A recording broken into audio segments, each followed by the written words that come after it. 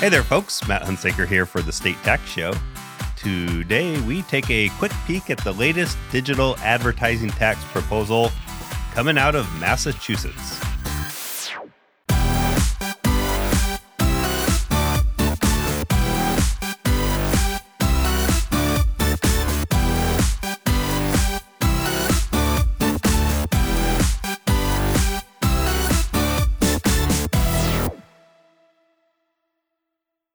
Hope you are all doing well out there and had a good weekend. Got a quick update for you today, and it involves our favorite topic, digital advertising taxes. Back in March, Massachusetts had proposed some interesting legislation. It was House Bill 2928, and that legislation didn't create a tax. Instead, what it would have done, it didn't pass yet. I think it's still in a committee. What it would have done is created a special commission to study digital advertising taxation.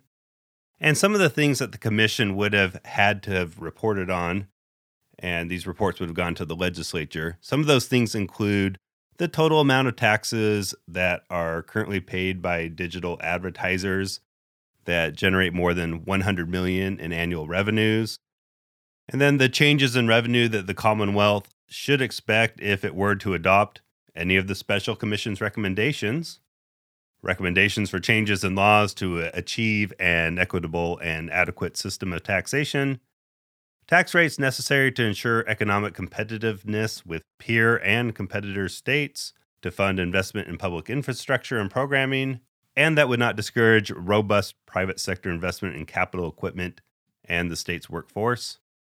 Suggested use of revenues derived from the enactment of a digital advertising tax, and the best practices of other states. So, quite a long and detailed list.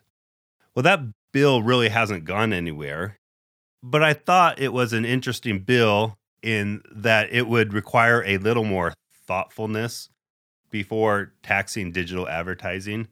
In fact, my colleague Mike Sims wrote a pretty nice article on it called "Will Massachusetts Jump Off the Digital Advertising Tax Cliff Behind Maryland? ... or Look Before It Leaps." I'll put a link to that in the show notes if you want to learn a little bit more about this proposed legislation. Well, the answer of whether they will look before they leap may be partially answered. A new digital advertising tax has been proposed in Massachusetts, and that would be House Bill 4042. And that was just referred to the legislature's Joint Committee on Revenue about a week or so ago. The tax would apply to digital advertising services, no surprise there, which has a definition that really isn't too different from the one in Maryland and the other state proposals. The actual language says that digital advertising services include advertisement services on a digital interface, including advertisements in the form of banner advertising, search engine advertising, interstitial advertising, and other comparable advertising services. So it will remain to be seen if this tax passes what other comparable advertising services really means.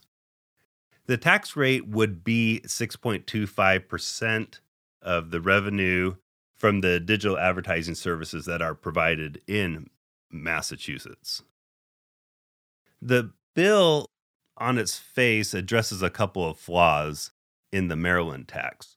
First, the tax rate is flat and does not depend on how much activity the taxpayer has going on outside the state, because that's a constitutional issue that, among other things, is probably going to sink Maryland's ship. The other thing it does is that it provides a sourcing rule. You look to the IP address of the user's interface. Now, there are going to be some issues still with this sourcing rule. The legislatures that pass these things, I'm not sure if they understand the actual mechanics of how digital advertising works, because it's not as simple as they might think. And so this sourcing rule may still prove to be somewhat distortive or difficult to implement. But it's still a lot better than Maryland, Maryland simply declined to provide a sourcing rule and punted that issue entirely to the Maryland controller to solve the problem by regulation.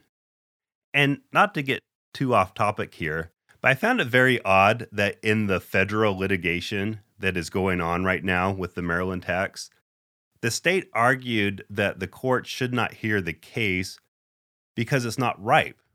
And why is it not ripe?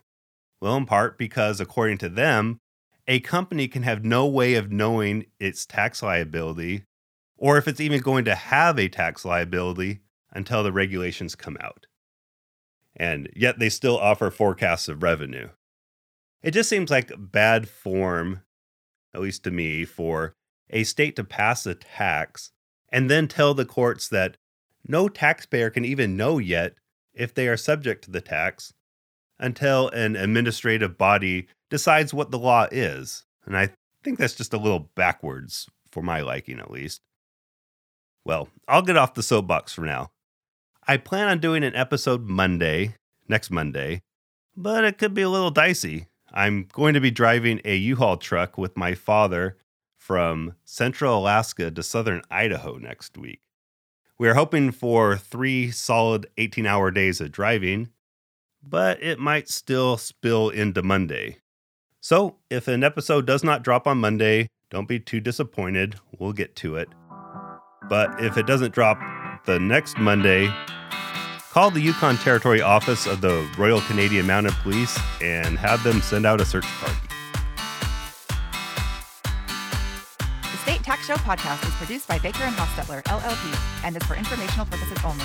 It is intended to inform our clients and other friends of the firm about current legal developments of general interest. Issues discussed should not be construed as legal advice, and listeners should not act upon the information contained in this podcast without professional counsel. In some jurisdictions, this podcast may constitute attorney advertising. Please visit bakerlaw.com for more information about our practices and experience.